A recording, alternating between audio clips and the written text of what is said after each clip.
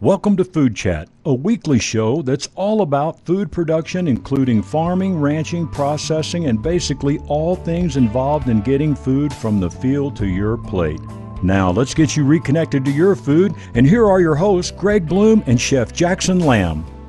Talk about an uphill battle, 2,000 acres of beans and cattle. But he don't ever get rattled, he just goes till the sun goes down. Welcome to another episode of Food Chat. Food Chat is all about reconnecting you to food.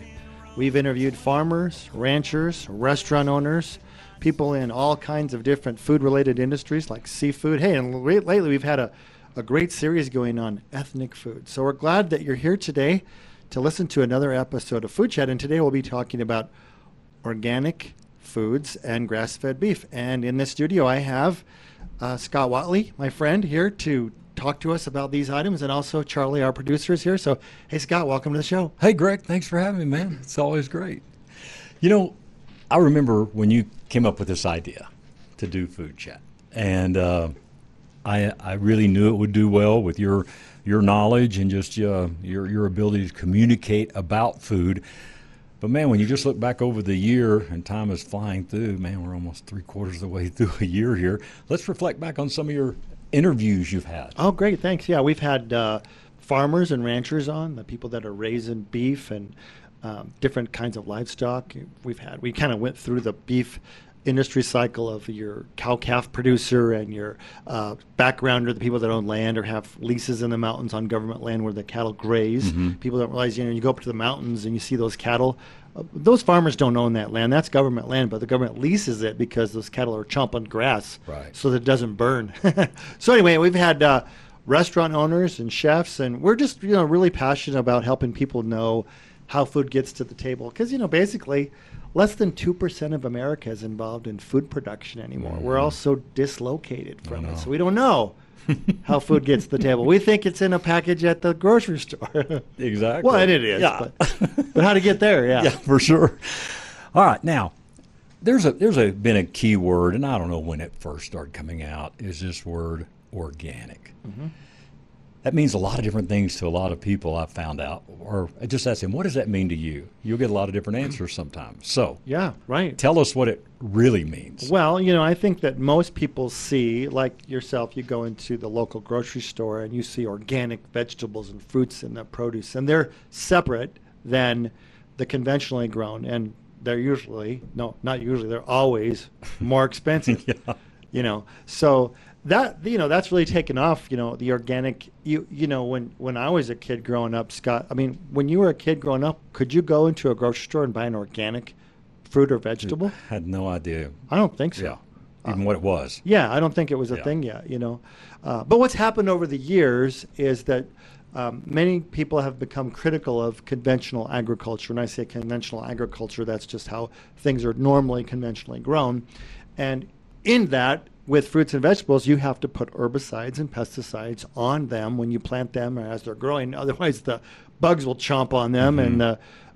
and diseases will get them. So then there goes your yield. If you're a farmer, you lost a crop, right? So, I don't know really how it started, but now you go into any grocery store and there's a wide variety of organic fruits and vegetables. And the thing I wanted to talk about today is that, is there really a difference in those nutritionally? And is there really a difference in those and how they're grown? And the answer is it depends. But in general, one misnomer, Scott, that people don't understand is they think that an organic fruit or vegetable never has a pesticide sprayed on it.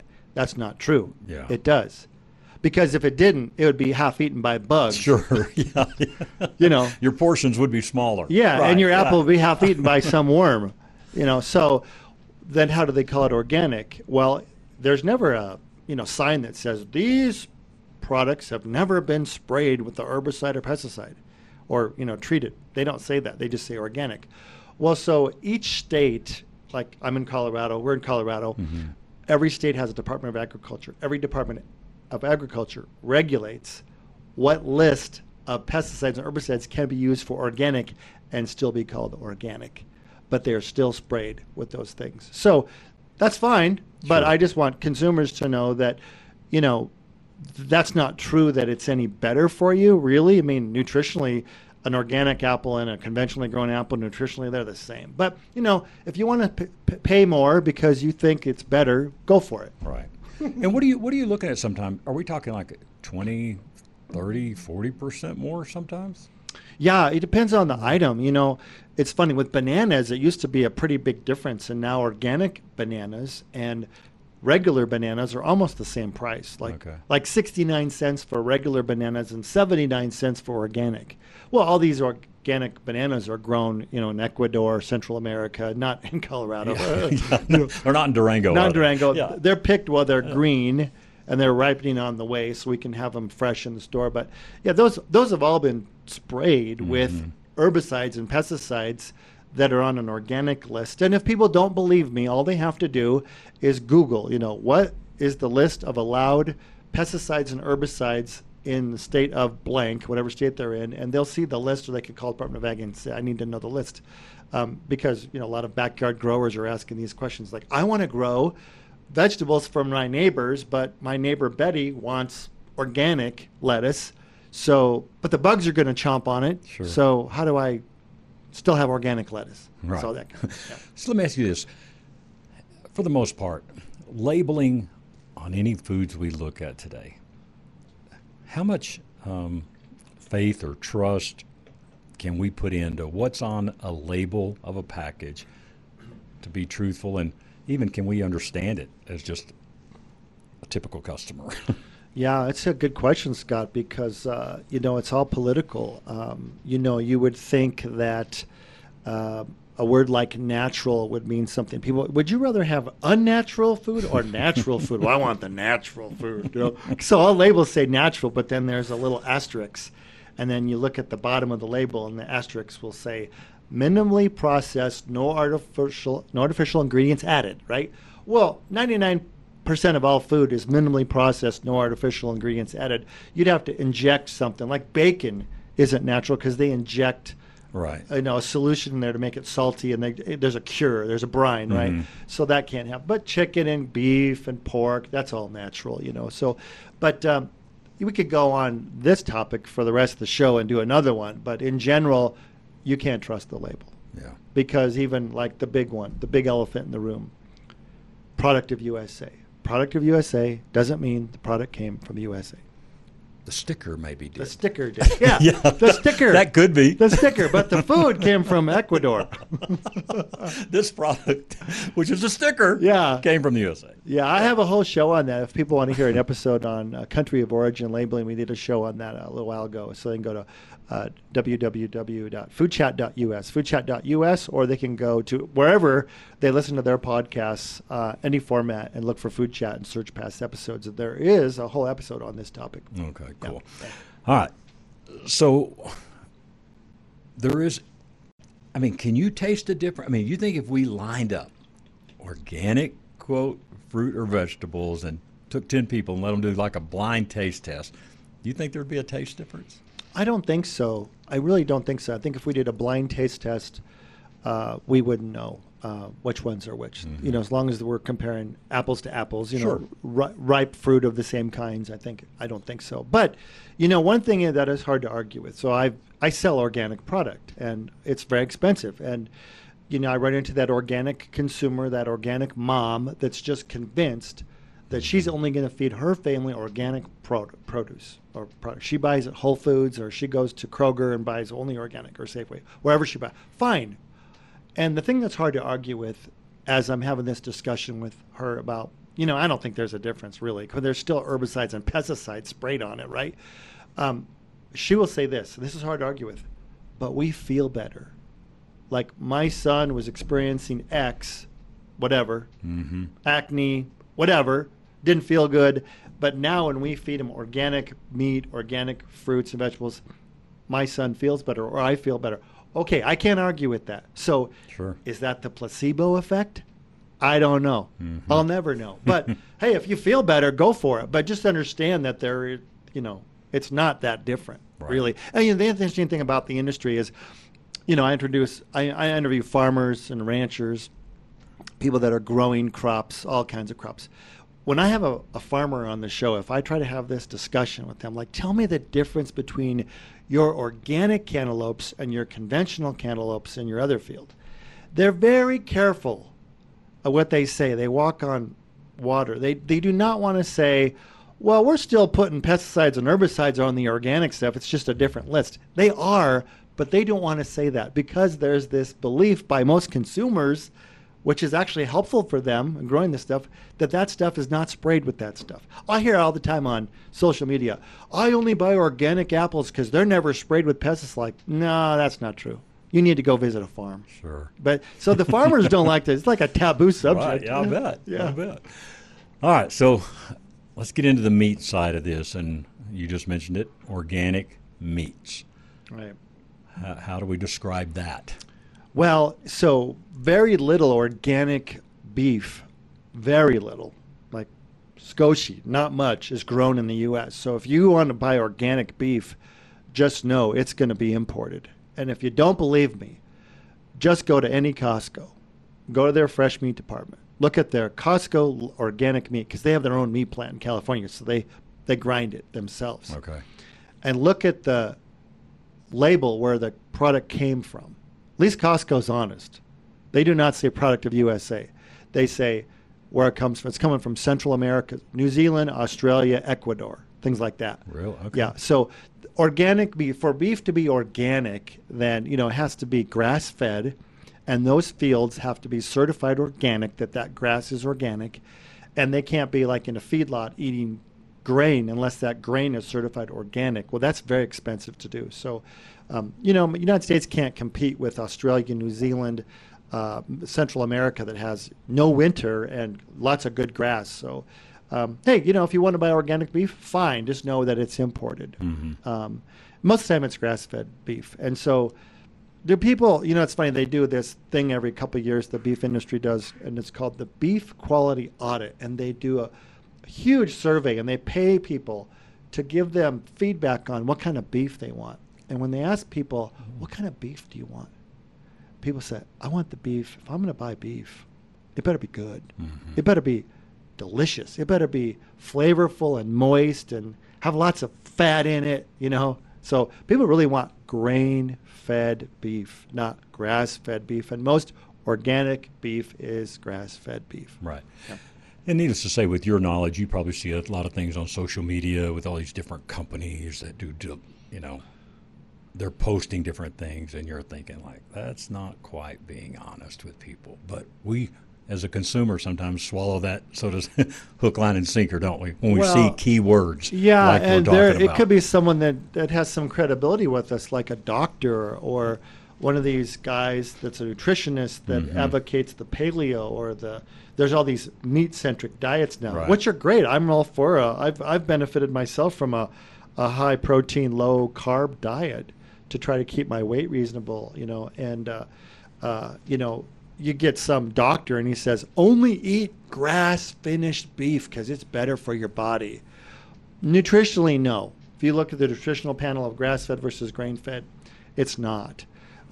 They just don't like the idea of the higher fats and higher saturated fats from fed beef. Because, when you put beef into a feedlot, they marble. That's where you get them to be choice. Very little. You're not going to go to very many retail stores. I don't think you'll find. Okay, you could go to 100. You go, maybe just go to 10. Okay, that's more objective. Go to 10 retail stores and try to find USDA choice or prime grass-finished beef. You won't find it. Grass-finished beef is not marbled enough to grade because the grading mechanism is all based on the marbling in the ribeye. So if you eat a piece of, okay, so you're a hunter. Yep. You're a hunter. And you're out there, you're mostly hunting, you're always hunting animals that are ruminant animals. If you're hunting, elk or deer or antelope, they're ruminant. They're eating grass. Sure. They have a rumen, right? So when you eat those, is there a lot of marbling in those animals? There's none. Mm-hmm. Very little. Very little. Now, and do you ever find this? Do you ever find that you get from one part of the state or the country tastes different than another one? Oh, absolutely. And why do you think that is? The grass? Yeah, the grass. The grass makes a big difference because Sure. some grass we know. Because some people talk about antelope, they'll go, oh, they're sagey, in different parts. Yeah. They got a sage taste to them. Yeah, And all that. and they So, will, yeah. if that's what their diet is. Sure.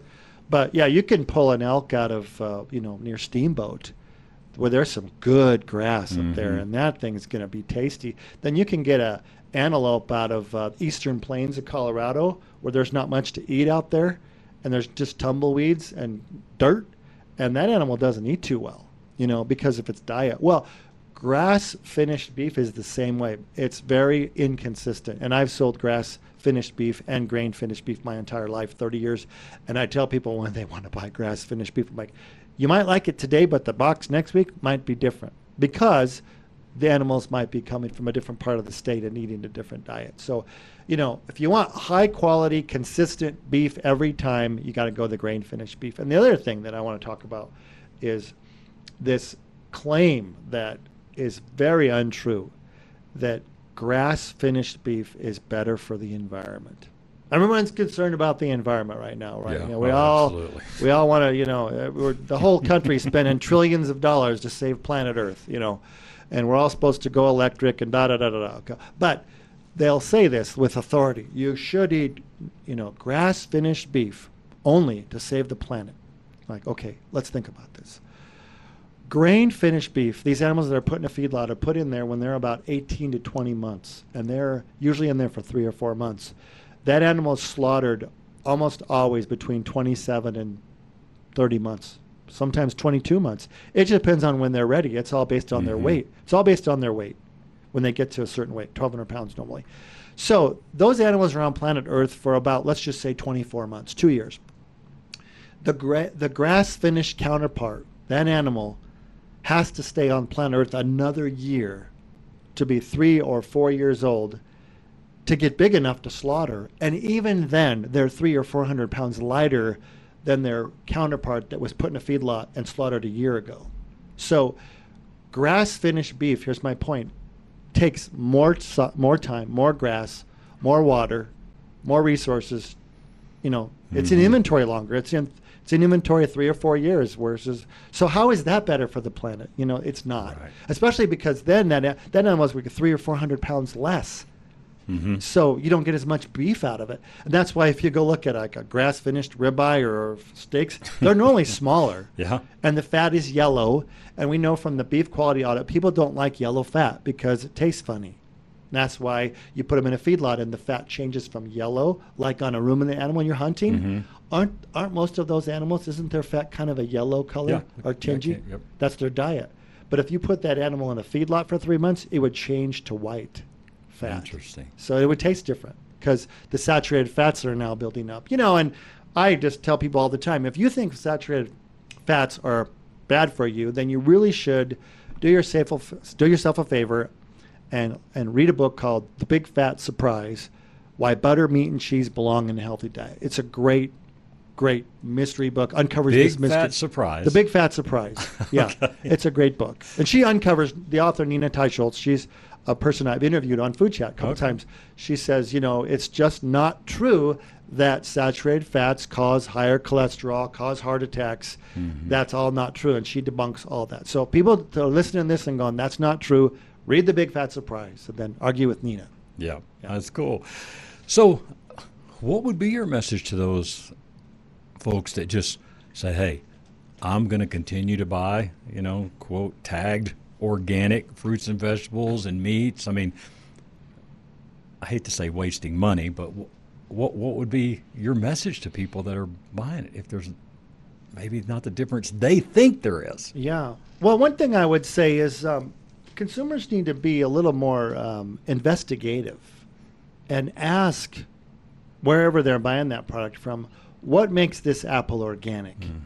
Where do you get it from? How do you know it's organic? I see there's a sticker on there that says organic, but what does that mean? What does it really mean that that's organic? Now, how many people do you think in that store would be able to answer that? Not very many, but maybe the produce manager would. And maybe if enough people ask the produce manager, he'd find out. Yeah. I guarantee he would. Yeah, maybe he'd find out, and then he'd be able to say, I got a fact sheet right here. Right. Actually, there's a little brochure right here, and here's the difference between conventionally grown and organic grown. I don't think that's going to happen. But so that's one thing, is just, and then do some research. You can do research online. You can call your Department of Agriculture in your state and say, hey, I want to grow some organic vegetables in my backyard. What qualifies as organic? Can I use any kind of seed I want? Is it just the method, or is it the seed, or is it the seed and the method? And what happens when the bugs are eating it? Then what do I do? So I think ask questions. Number one, don't be so gullible that you hear organic is better for you. And save the planet, eat organic. Now listen, there's a whole bunch of people, and some of them are good and some of them are not good, Right. that make a whole bunch of money off this organic consumer. Mm-hmm. Because they know the organic consumer is going to buy organic. There's that organic mom pushing that cart, that thinks it's better. And they charge more. They make more margin on organic food. Sure. They do.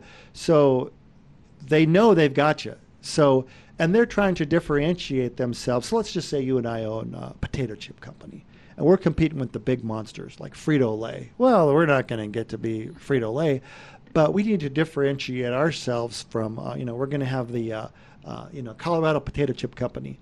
They're organic. We're going to only use organic potatoes. So we're going to truly do that. But we're going to charge more for them. And then when we go to market, we're going to try to convince consumers, like many do, that organic potato chips are better for your kids than non-organic potato chips. And here's why. So it just becomes a point of differentiation from the big monster companies. Right. These little micro companies will say, they'll start throwing rocks at conventional agriculture. I see it in the beef industry all the time and the chicken industry all the time. They're saying, don't eat conventional chicken or conventional beef because this organic beef that we sell is better for you. Well, it's not true, but that's their marketing. Mm-hmm. So a lot of it's disingenuous, a lot of it's outright lies. So I would just say, people just be skeptical and ask questions. Yep. And you look at these, I don't know if you watch that show Shark Tank. Yeah. But you see a lot of people come on there with food products, Right. And then what are they trying to do?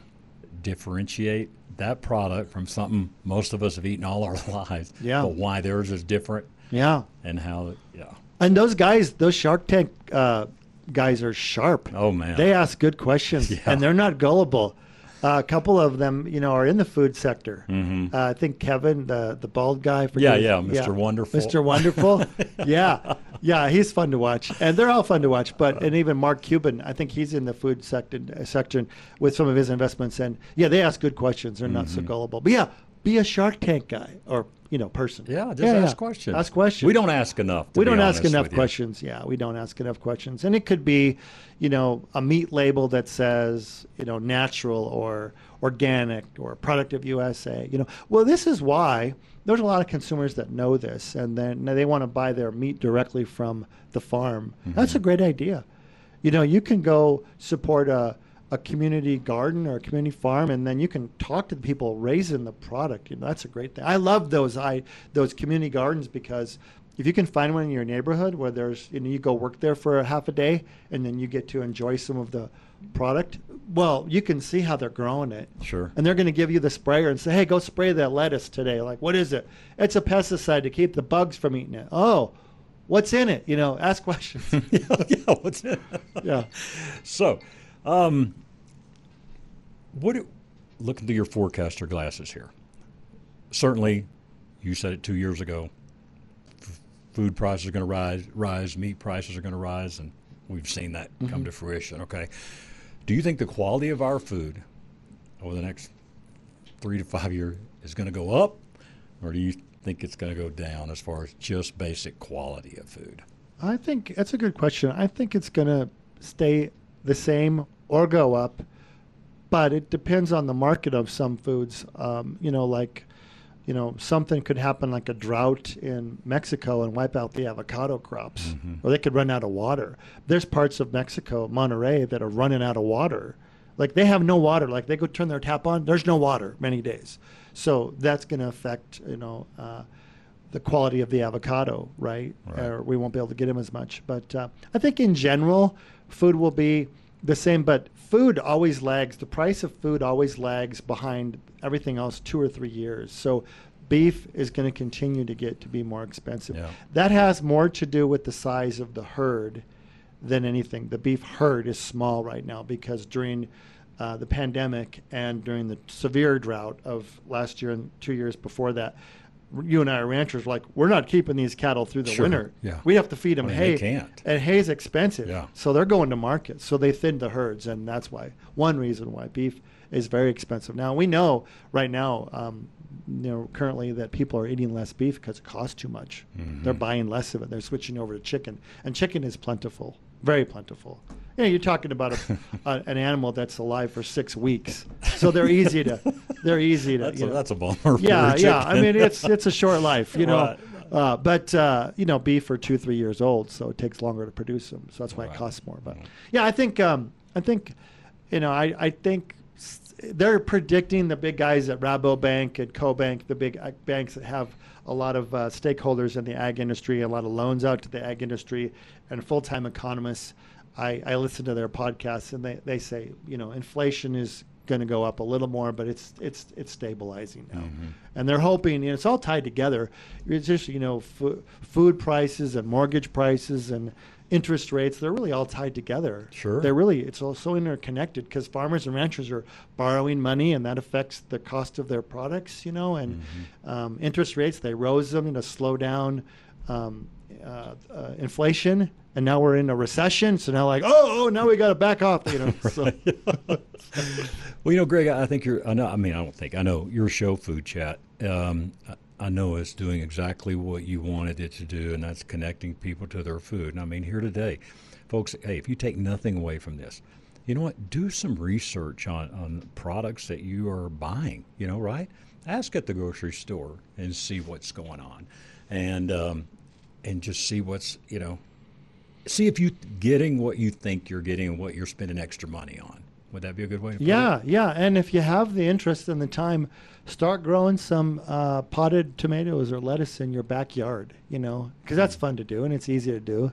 And then you'll see how hard it is to grow that and keep it watered and keep the animals out of it, the bugs and stuff. Sure, So, sure. that's great advice. Yep. So, hey, well, thanks, Scott, for, being on the bet, show man. It's today. been a Yeah, pleasure. it was fun talking to you. And everyone, listen to our past episodes of Food Chat at foodchat.us, or you can find them on your favorite podcast app, whether it's Apple or Google or Spotify or wherever you listen to your podcast. You'll find Food Chat just by searching for it. So, hey, thanks for coming on the show today. Thank you.